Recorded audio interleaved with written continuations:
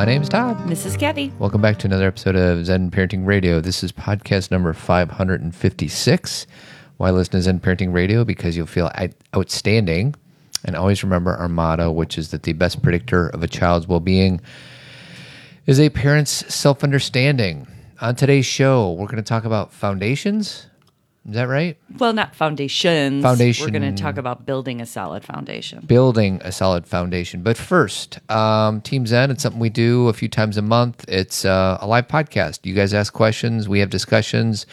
We've done 90, almost 100 of these things. So when you join, you get access to all of them. It's kind of like a private podcast feed. So if you're interested in that, just go to our website, zenparentingradio.com, and there's a coupon code called FRIEND, and a first month is free. You also get access to our Facebook page where you can ask questions and get resources and find community. So if you are needing community right now in all of the change our world is going through, then please join us, and you will find people from all over the United States and all over the world. That's right. So let's jump in. Okay. So I wanted to talk about something that I heard yesterday in a podcast, and it was in the podcast you and I were just listening to. It was in this. It was in a discussion from May, but it was between Eckhart Tolle and Oprah. Which it's funny to even say that because Todd and I used to talk about Eckhart Tolle all the time. Yes. I mean, in our first couple of years of podcasting, we've been doing this like 10 years, and we still appreciate him a lot and go back to his words, but we haven't really talked about him on the show in a long time. Yeah, it's been really long. And so Eckhart is an author. He wrote 2 books, maybe more.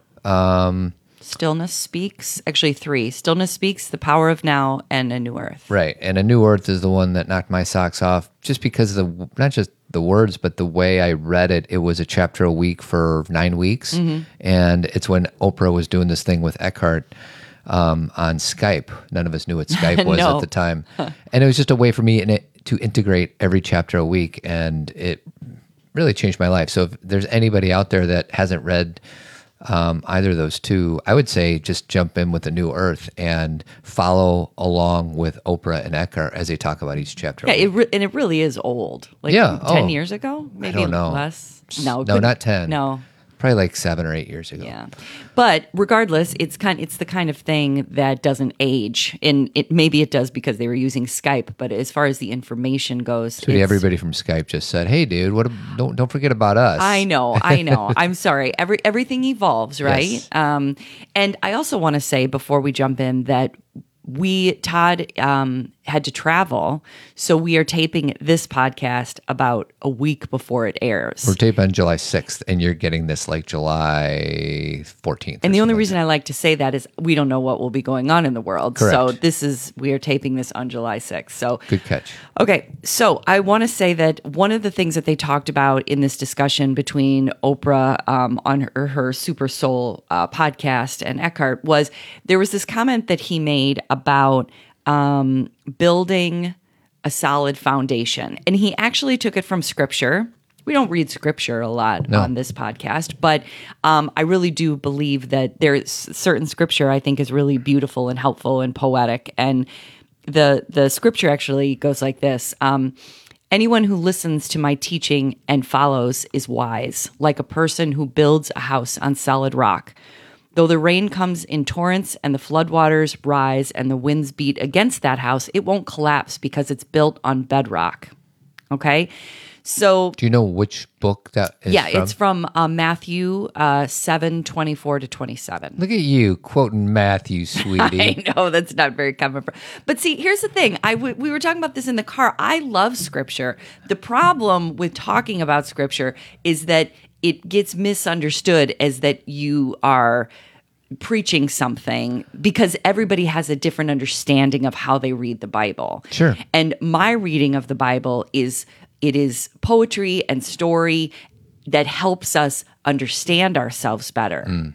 And sometimes people take that when you read scripture as like one way, the only way, and there's a lot of fear built into it. And that's not how I read it. Sure. But it's not, Well, it's one of many books, the Bible has however many books in it. Right. And we quote a whole bunch of other books. So why don't we quote this one if it speaks to us? Absolutely. And it does. I do in my life, Sure. just we don't always on the show. Correct. It's just like any other thing where it's like it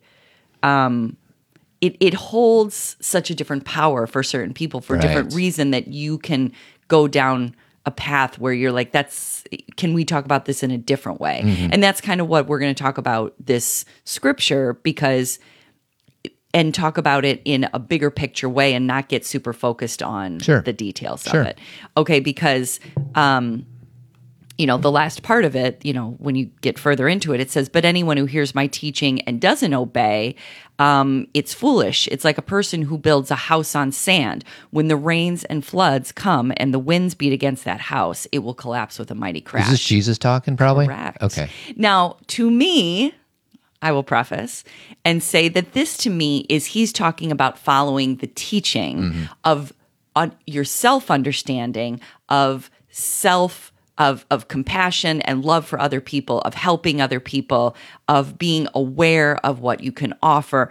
The teachings of Jesus I take not as you follow just that person, but that he's teaching you how to do this yourself. Right. He's teaching you how to be empowered the way he was empowered. Yeah. Okay.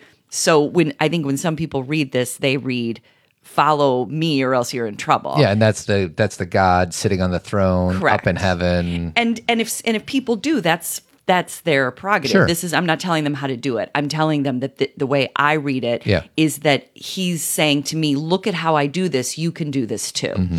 And so the point is that when he's saying, you're wise or you're foolish, he's not saying if you just make me the only person. He's saying if you can build your own foundation, then you will have this wisdom and this strength the way I do. Mm-hmm. And if you don't, then you won't have access to the wisdom and strength. So going from that, I was thinking that how powerful that is in this time when we have a lot of crumbling foundations, and that we may look around in our world and in our country or all over the, just everywhere, maybe in our own lives, maybe it's more personal, and say everything's crumbling, therefore I'm crumbling. And the teaching, the hope for all of us, no matter what's going on, is we can build an internal foundation that strengthen us when things like this happen. And that is the practice, not just in times of crisis, but throughout our lives. Even when things are actually going fairly well, you still need practices to build your internal foundation. Like, I'll just be real, like, specific here, or a metaphorical kind of.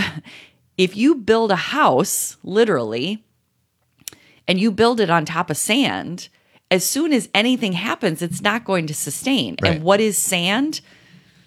I am my stuff. I am these clothes I wear. I am the fact that I have money. I am the fact that it's about these. So what you're saying is your version of sand is when we are lost in ego and we think who we are, the essence of who we are is how we look or how many cars we have or the size of our house. Like, that's sand. Right. Because those things we can't, they're lovely and you can enjoy them. You don't have to feel guilty for that, but they aren't who you are. Mm-hmm.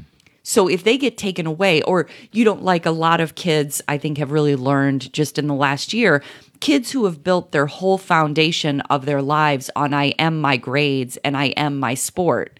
What happens when you're not at school and you're not playing sports? So if anybody's listening way past, so we're in July of 2020 and we're kind of in the middle of the COVID pandemic. Mm-hmm. George Floyd was just murdered 6 weeks ago.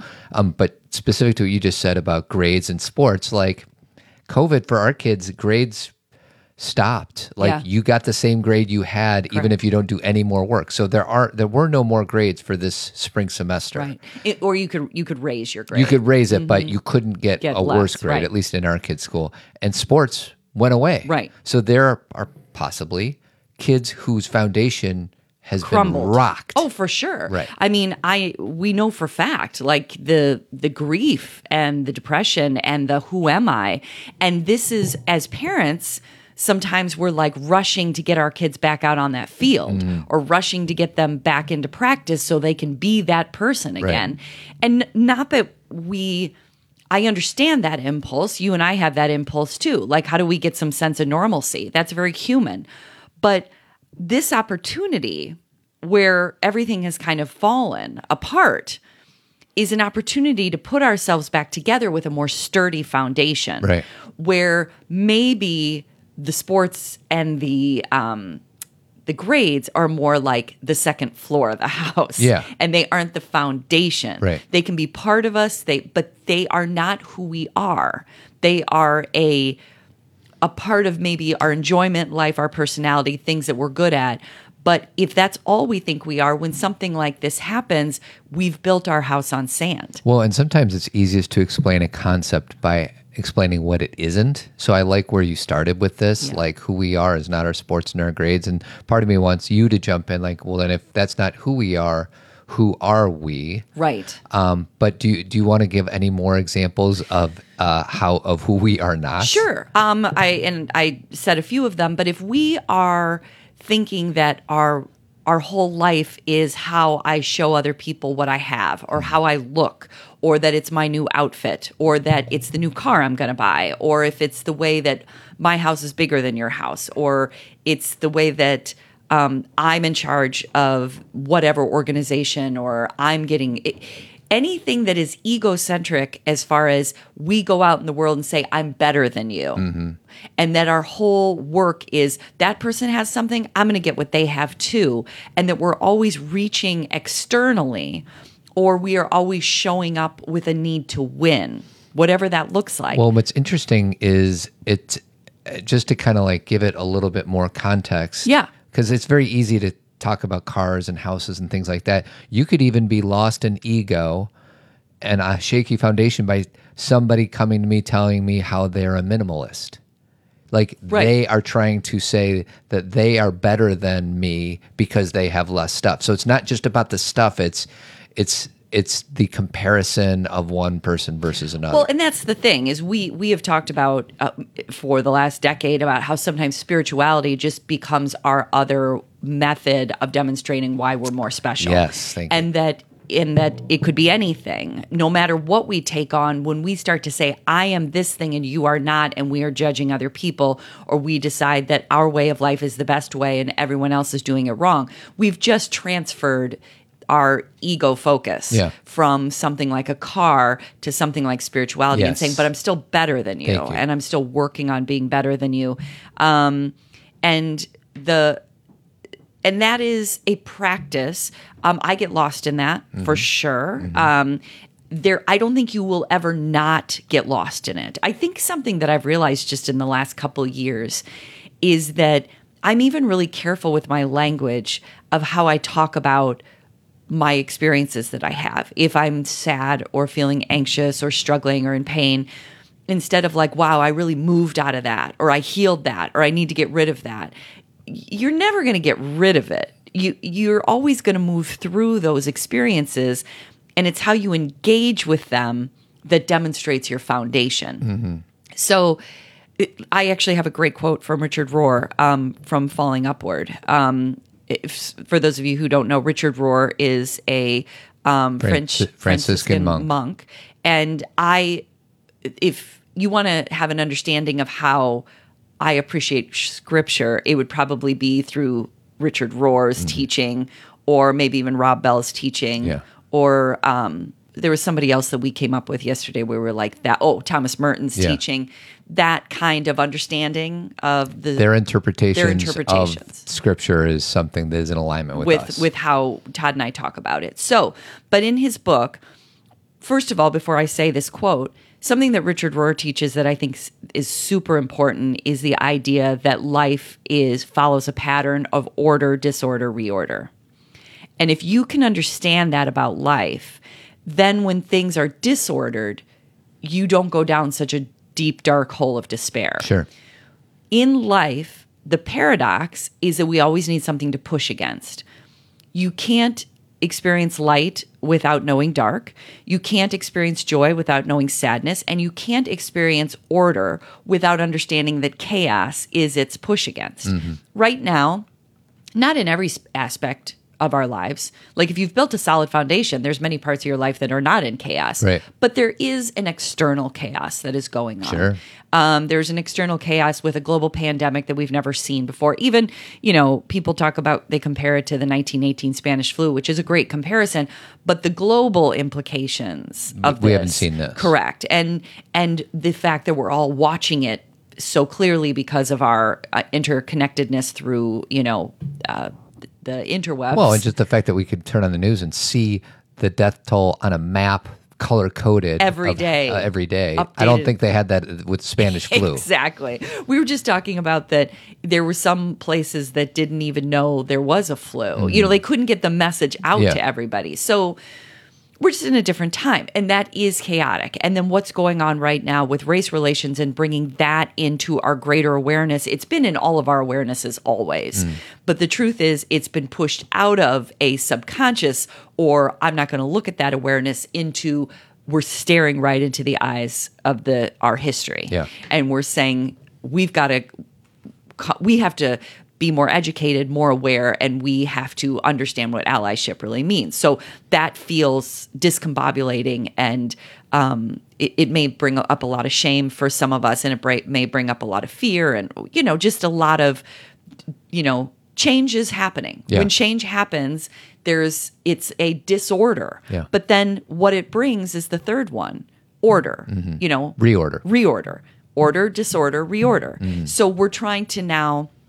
We don't want to go to reorder too fast, but we have to understand the only way to create something new is to first create disorder. So to somebody who writes about this or understands this on a deeper level, this all, and I'm saying this in air quotes, makes sense that there'd be disruption, right? Well, and I want to just, so you're talking about the macro, and I think that's where we're going to go, but just to kind of clue everybody in on how I understand order, disorder, reorder, I have said on this podcast, I tend to skip over the disorder and just go to the reorder. And what I mean by that is sometimes I skip over my feelings and just want to fix it. So as parents, and we're struggling with something and we just want to not sit into, it's funny, we were just listening to Eckhart quote before we started, is help me out with what he says, or maybe I should even pull it up, about how we just don't have the ability to sit silent in a room and feel our feelings.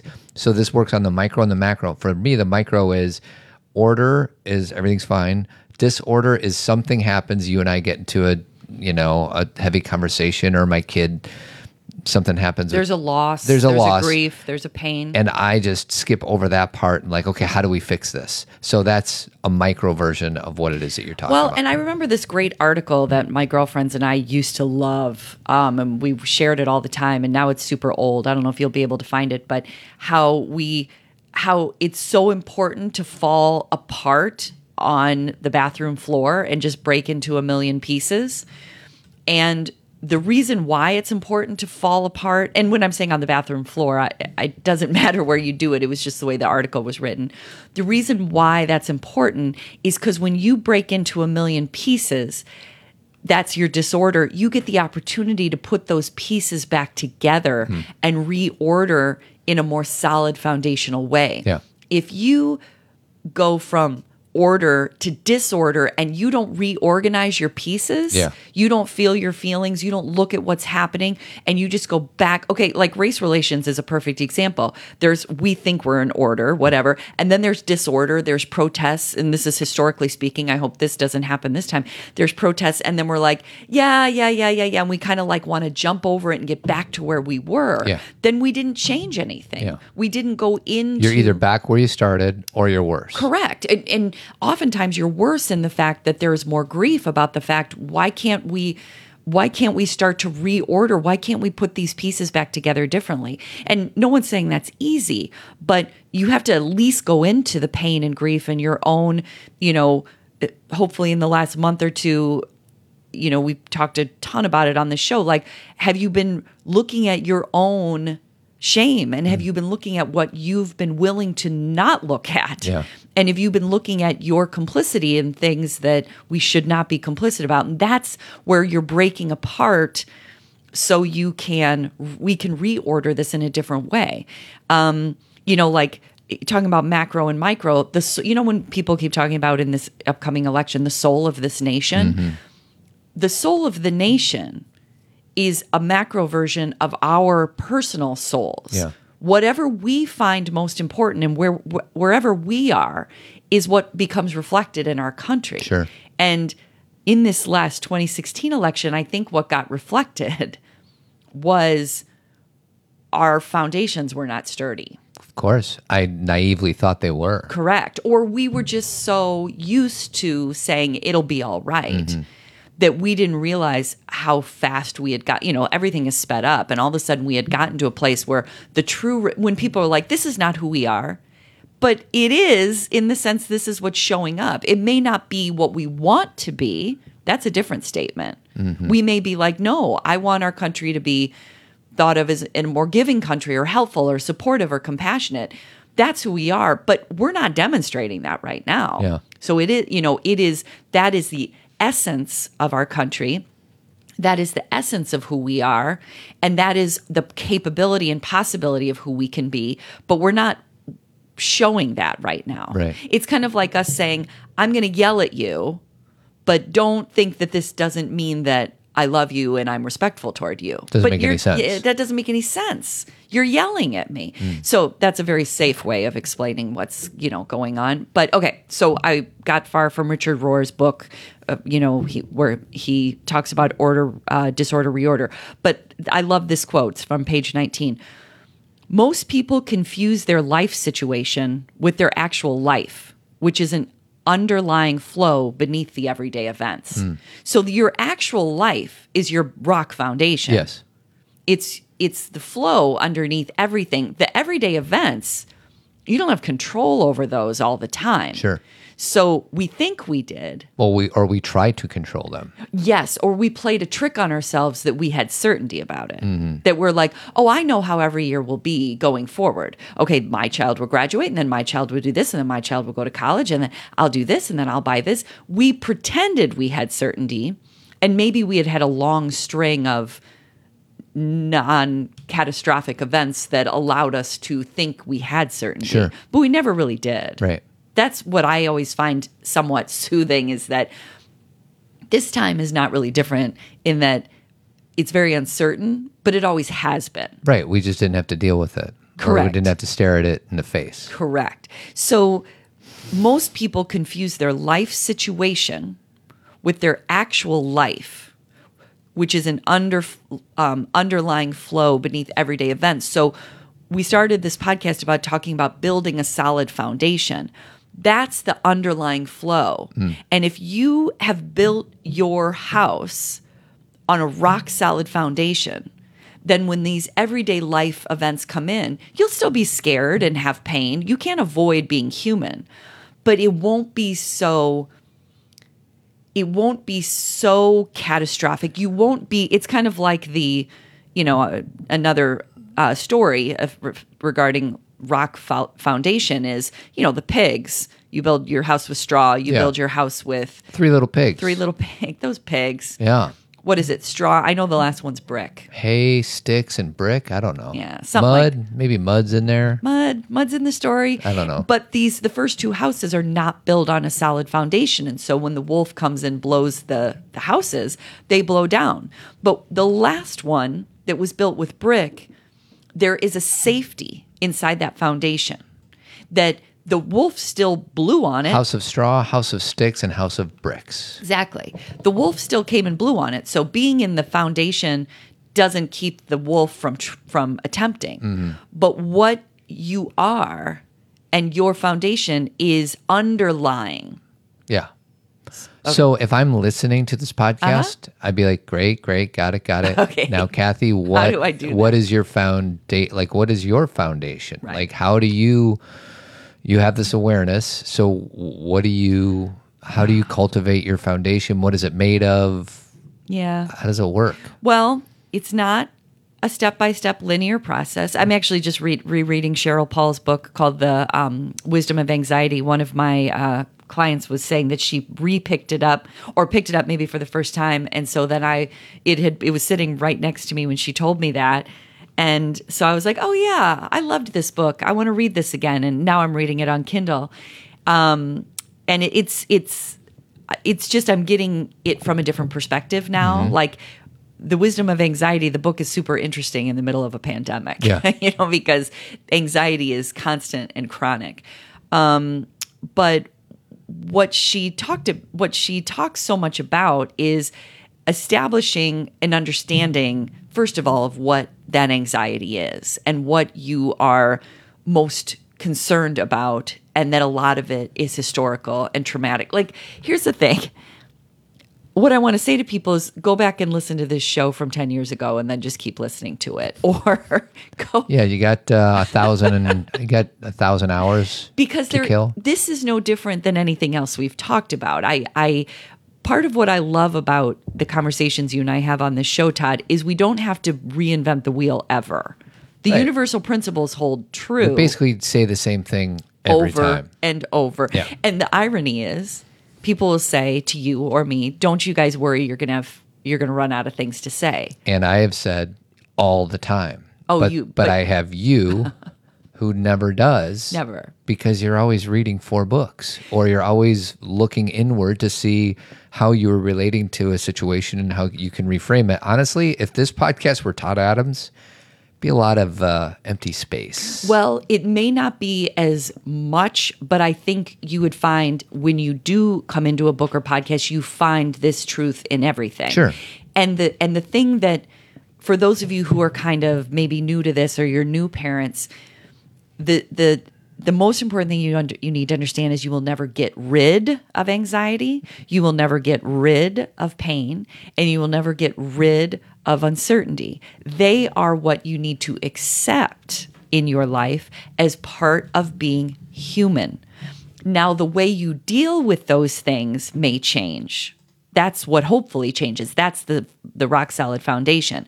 But the belief that you will somehow go deep into yourself and see a trauma or recognize a trauma or experience a pain and then feel like you're going to be done with that or forever sidestep it or never step in that mud again, that's what human beings do. Mm-hmm. What we talk about on this show is how do you relate to it differently? Right. Instead of get lost in it or overwhelmed by it or, God, and I'm saying God forbid because this is what always used to happen to me is be afraid of it. Like sit around fearing, what if I get anxious again? Mm-hmm. Or what if something bad happens again? That's a really deep kind of anxiety where it's like you just are in constant crisis because you're worried about how you'll handle the next thing. Building a foundation is knowing that no matter what comes, you have the tools to deal with what happens. And when you're dealing with it, you're not skipping through the fields joyful. You're still crying and having a hard time with it, but you know that this will pass. Order, disorder, reorder. You know that you can work through it. So I know that I still haven't given you the how. Well, I have some ideas of how we can frame this. So there's a part of me that, I just started writing things like, what does Kathy do on a daily or weekly basis, or what do we all do? And this is not the answer. So first, let me preface this. So this is the foundation. This is like the floorboards of your house. So this is slightly above it. But some of the things that you do is you make vision boards, you do meditating, you read this stuff, and you look inwards. But whatever the foundation is, I almost feel like it's the Tao. The Tao is not the Tao if you can... As soon as you start to name it, it disappears. Right. So as much as I want to give myself and the listeners great, Kathy, what is the foundation? We all have to figure that out for ourselves.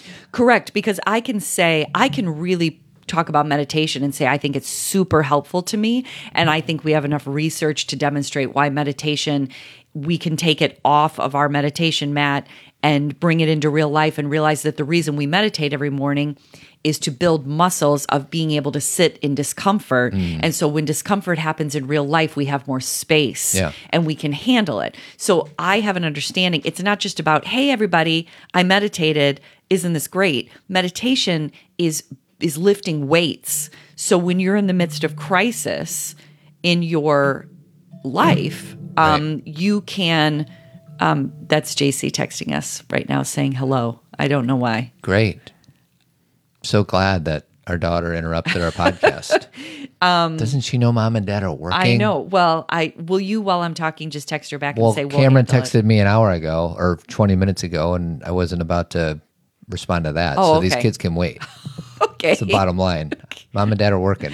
Okay. So, I don't know where I was. Oh, so I was going to say that meditation, I strongly encourage it, but for you, it may be something else. It may be walking. It may be being in nature. It could be church. Prayer. Could be sitting under a tree. I don't know. And all of the above. Like within my meditation, there is prayer, and here's the other thing. I also have and I'll just speak personally, I have a very fluid meditation prayer style. You have a very fluid everything. What I'm thinking about right now is there's so many authors that have, how about you put your phone on mute? You got buzzes and beeping going on. I'm sorry. I know my children. That's what I do. I'm a mom. I know you are. Many authors have like the 10 commandments, like this is how you do it. Right. And I've always wanted that because I want to be able to give a Zen parenting presentation. Like what do we think is most important?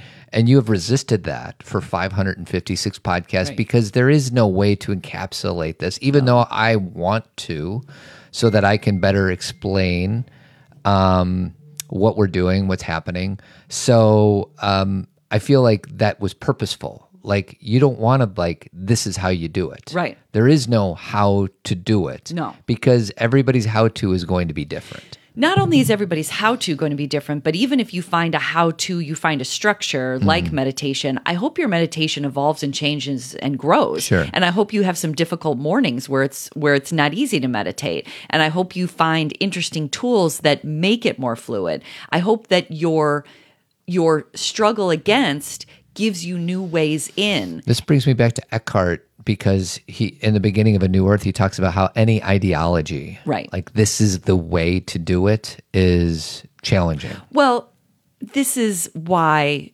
this has been the, how do I say this? This is the core of what we talk about, is that it's why I love writing, because I try to find ways to explain these very intricate things, not to be high-minded and to try and be difficult to understand. That's the last thing I want to do. Right. It's to explain why this process is fluid and ongoing and ever-changing, and there is nothing static about being a human being. And when you try and live in a state of static, right there you're creating pain because you're not. So, okay. Let's take from Wayne Dyer for a second, an old teaching from Wayne Dyer. Life is row, row, row your boat. Okay? So life, he always used to say, the words to row, row, row your boat are basically life. Row, row, row your boat gently down the stream. Merrily, merrily, merrily, merrily, life is but a dream. Okay? Yes. So he gives us that. We all know that. And then he dives into the words. You're row, row, row your boat. So everybody's got their own sense of self, and you're who you are. You need to, and rowing is not easy. You need to row your boat gently down the stream, not up the stream, right. not into the most difficult things in the world, not into, merrily, merrily, merrily. That the hope for you is that you find joy. Life is but a dream. You create your own experience. Right.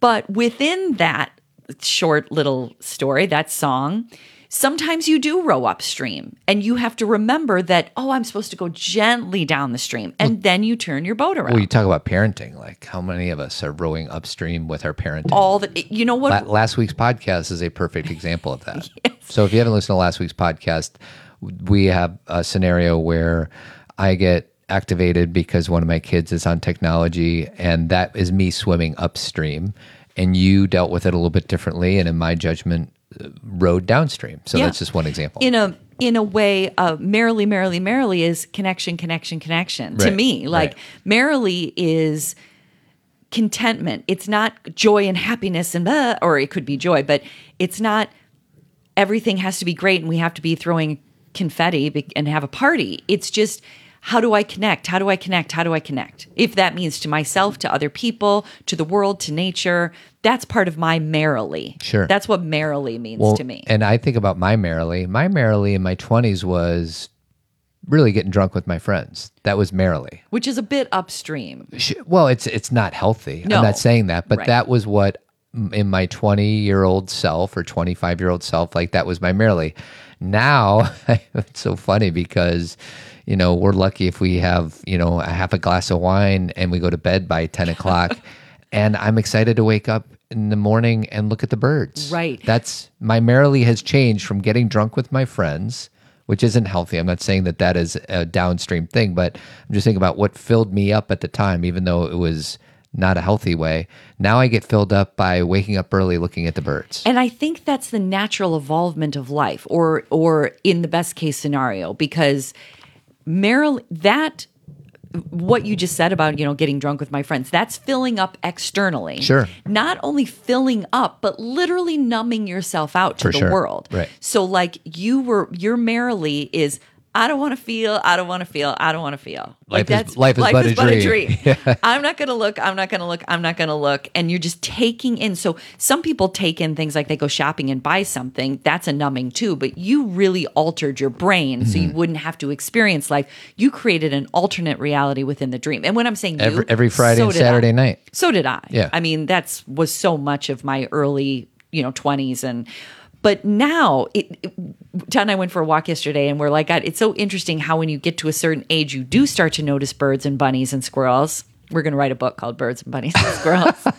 Because you start to look outward, not to numb yourself, but you start to see what you've been missing. Yes. And since we were kids, birds have been everywhere. Yeah. And maybe when we were 4, 5, 6, 7, 8, we loved the birds. Yeah, and then But we forgot about them. Yeah, we forgot about them. We forgot about the birds. And the birds are metaphorical here, that it doesn't just have to be birds. It can be the mountains. It can be the ocean. It can be the cracks in the sidewalk. It's you look around, you're like, look, birds. Mm-hmm. And then you're like, I want to feed those birds. I want to get binoculars for those birds. Look, bunnies. Look, in the last 4 or 5 years, I've gotten way into caterpillars and butterflies and planting flowers. And planting flowers and sunflowers. And I've gotten into these things that I would have laughed at myself at 25. Right. And now we're laughing at our 25-year-old self. Correct. But holding them both with respect Sure. in understanding. Because as soon as we say, we're smarter than younger Right. people, we get into a problem. Yes. I understand what my daughters and, my nephew and my niece and the young people in my life and clients for that matter and my college students, they need to go through certain phases where if they're like, oh yeah, every Friday night I go party, I'm not like, you should be looking at birds. Right. Like, duh, Yeah. they need to go through their own life experience. And I don't look at them with pity. I just say, yeah, that's where you are.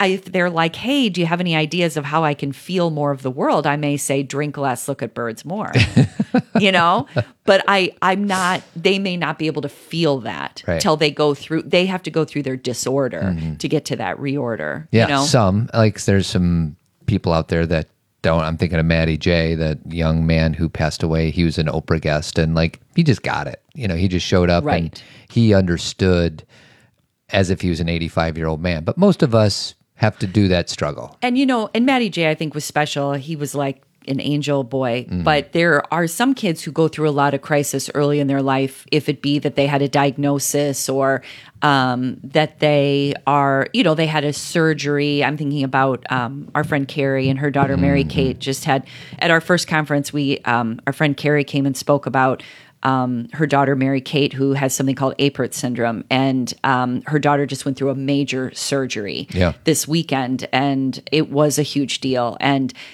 Mary Kate has gone through a lot in her young life, and so she and her family, I think, have a different perspective about what's their rock solid foundation about what's most important has a little more clarity than maybe yours when you were drinking. And like our life experiences can really help us build a solid foundation. When I would say our life experiences are here to help us build that. whether we have things that come easy to us, like we just, we're good at reading books, or challenges like failures, it's all here for us. Correct. It's all here for us to learn and build and solidify our foundation. Exactly. And if you take it that way, if we keep running from it, like this morning, I'll just give you an example. Well, okay, let me read this quote because I think it's really... So we're 40 minutes in, so we got about 20 minutes. That's fine. Okay. That's fine. I'm not going to go off in super different directions. I'm just trying That's all good. So I was reading once I heard this on the Eckhart Oprah podcast about building a solid foundation, and I reread the scripture, and then I just started reading blogs about building a solid foundation just to get other people's perspective. I love to hear other people's words because sometimes you get I love it when people figure out a way to write something where you go, that's it. Mm-hmm. Like, at least for me. Yeah. And this one guy, I don't even know who it is. I can't even give him credit, but he was talking about building a solid foundation. And he said, even when you build a solid foundation of rock, you still may have to watch floodwaters rise. He said, for me, and he's talking about the pandemic, the floodwaters were rushing my foundation in the form of walking into an empty grocery store. No matter how you experience, this is a storm, and it can be scary and startling, no matter whether or not you have the solid foundation. Sure. And that's the part of humanity that I'm talking about is building a rock solid foundation is not putting boards up on the windows and not looking. Yeah. You still need to look. You still need to understand that around you there are floodwaters. And for him, he's saying the first time he went into a grocery store and there was no toilet paper and no food, it freaked him out. Well, and for me, I shared after we did a podcast specific on racism.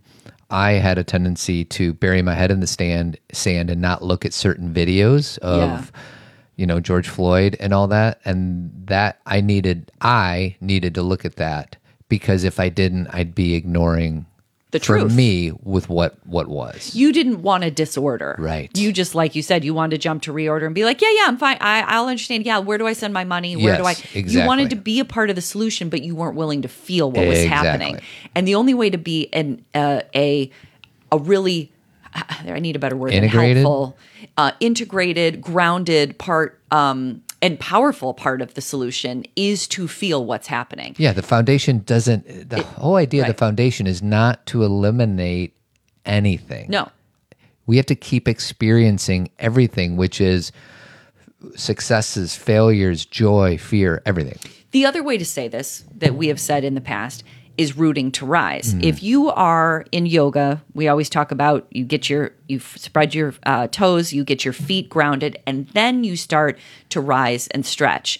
If you don't do that, if you don't have a solid foundation in your feet, you're going to start to stretch and either fall or hurt yourself because you haven't integrated. You haven't, that's not the word I'm looking for. You haven't planted. We'll just use that. Yeah.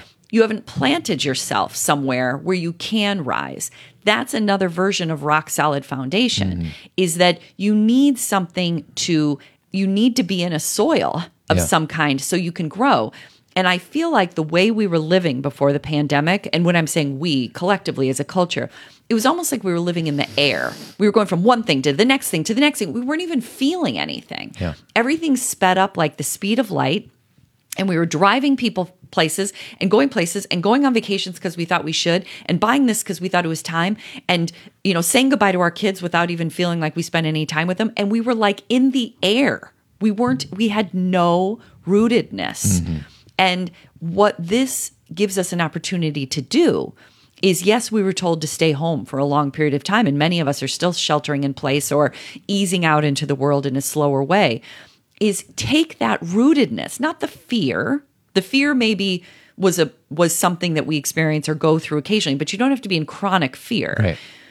But the rootedness of the stillness or of the slowness, and then start building your life with that as the center. Right.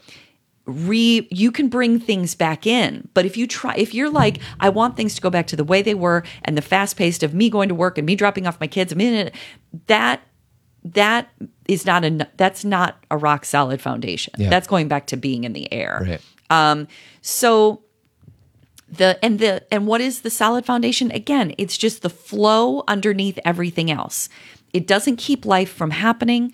It just helps you be more sturdy, more capable, like you're a tree and your roots are in the ground and life is the wind blowing your leaves, and you're able to manage that because you have a sturdy foundation. It still blows your leaves. You can't hide from it.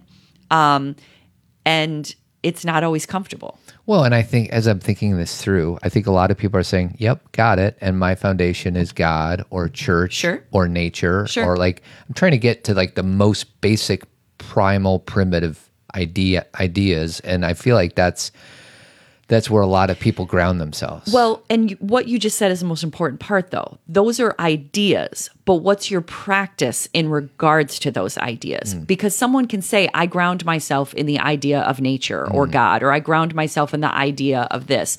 But what's your daily practice that you invest in that idea? Right. Because an idea is just an idea. Yeah. You can just, it's just a thought. But what are you doing on an every, so we were talking yesterday about another thing that we always say practice. And Todd and I were talking yesterday about how some people are hearers and some people are doers. Some people just hear things and say, yep, I believe that. This is the monkey. Yes. But a doer, the monkey is, we did a show a couple weeks ago about the monk who was sitting on the riverbank and just watching the river to learn about the river. And then the monkey jumped in the river and played. And the monk's teacher said to him, the monkey heard, you just listened. Right. And what that means is it's like you need to engage in the because people can say, they can use whatever religion they are and say, I am this religion, or I go to church this many times. But how do you live that in your everyday life? Are you living like a compassionate human being? Are you being kind to people, not just on Sunday, but every other day of the week? Are you working on your own inner development? Or are you just using the idea and throwing that around on people and saying, but I'm this, don't you see I'm this? Yeah. But if you don't show up, that's what I was talking about, our soul of the nation. We can say America's the greatest country in the world. We're the most compassionate. We're the ones, we're this, we're that. But you have to understand that we're not looking like that right now. We don't seem to be practicing that. Right. If you look at the choices that our country as a whole has made, that's not, we may think we're an idea, and the idea can still grow. It's not impossible. Sure. We can still have that as our foundation. I mean, my goodness, I just watched Hamilton again this weekend, and you get back invested in what was, and again, they were not perfect people either. Sure. Talking about race and, slavery was still going on. Like, there's a lot of, this isn't like none of this is perfect because humanity is. Well, it's funny you brought up Hamilton. I was not thinking as much as the historical context, but Lin-Manuel inspired a nation, a world, based upon what he created. So anyways. Well, Alexander Hamilton inspired a lot of people, and then however many years later inspired a young man named Lin-Manuel Miranda and said, this guy is, this guy is, I don't know what, I've heard him talk about him before, and I can't remember what word he used, but he thought of him as a rap artist. He thought of him as a hip hop artist. He thought of him as a personification of the idea, how immigrants can come in with all this new understanding and build something new with the help of many other people. I mean, it's just, and that's, what Lin-Manuel did is he didn't just focus on the idea of, wow, that's interesting and that's inspirational. I think I'll close my book and move on. He said, now I'm inspired to take action. And I'm going to take action and create something with my skill set, which is songwriting and theater and lyrics. And I'm going to use my creation and my gifts and change the world. And not all of us are supposed to do what Lin-Manuel did. Sure. We get to enjoy it, thank goodness. But we get to use our skill sets and become inspired and use that as our practice. But if we just say, yeah, good book, and we do nothing, and that's, think about how many self-help books are out there in the world. Quite a few. They go, they become #1 bestsellers. Everyone reads them, but not everybody takes the takes the opportunity to integrate them. Yeah. They just like the language. And then they'll say, I know who needs this book. I'm going to give it to this friend because they really need it. But the person who bought it in the first place doesn't put into practice any of those practices. Right. So, Todd, I want to finish this way. Sure. Because you said that people will be like, yeah, but how do I do this? Hopefully we've shared a few things like meditation, your understanding of becoming inspired, but also, the stillness that you can create in your life. And that just means finding quiet, taking walks, having some sense of yourself before you interact with other people every day, breathing exercises, yoga, dance, singing, art, like Todd said. I love it. Vision boards are a part of my foundation because when I find that I'm getting lost, and I'm having a hard time grasping, my foundation's getting a little crumbly, I create another vision board to establish what I can't hold in my mind. And so for me, that works. So that's a creative process for me. Sure. That may not work for you, but you have to figure this out. And I'm saying not you, Todd, but everybody listening. You have to figure out what your foundation is. Yeah. And maybe you have the ideas in mind, but how do you put it into practice? And I think, one more thing that I want to say that I wrote down that yesterday was really helpful to me because I have been, last week I was having a lot of pain and like body pain and just going through a lot of my own anxiety because that always comes up for me. I have anxiety just like everybody else and kind of struggling through all those feelings. And I like to push it away, but I know I have to feel it. And I said to myself in meditation, it comes out of nowhere, sometimes you wonder if it's just being channeled through you, that dark is light and light is dark. Meaning that this darkness, if you want to call it that you're feeling, is to help you understand and get more connected to the light. And that when you're feeling light, it's helping you understand the dark more. So they are one and the same, which is, so when two sides of the same coin. Correct. So when you're feeling dark, you don't have to be like, I need to push this away. This is scary. This is horrible. That's part of light. So it just helped me rest in it and be less afraid of it. Yeah. That it doesn't feel good. Dark doesn't always feel like light, but it can, and it can be the door to the light. Right. And I think what really throws us off is when we think, I need to get rid of this. I shouldn't be feeling this. This isn't okay. What's wrong with me? That's where the dark spirals to a place that's unhealthy. Right. But if you're like, I'm feeling anxiety, like the book I'm reading, again, The Wisdom of Anxiety. What's the wisdom in this anxiety? Where's the light that I can find and spread more light on this than feeling alone and ashamed in the dark? Right. So dark is light and light is dark. Okay, that's all I got, Todd. Good job, sweetie. I'm going to cue the music. Let's see if I can do that. There it is. Jeremy Kraft, he's a bald-headed beauty, painting and remodeling throughout the Chicagoland area, 630-956-1800, tribemensgroup.org. We got so many different things. Check out our website, guys. And if there are women out there and you have men in your life, have them check it out. What does so many different things mean? We have a lot of different programs going on. We have monthly workshops. We have Monday morning weekly meditations. We have weekly Wednesday night virtual meetings where guys lean into their authenticity, vulnerability. We have monthly in-person meetings. We have community engagement. We have a whole ton of stuff. So no matter where you live in the world, you can be a part of Todd's Men's Group. Yes. tribemensgroup.org. And I also do life coaching for the guys out there. So toddadamscoaching.com for sessions free. We'll see you guys next week. Thanks for listening. Adios.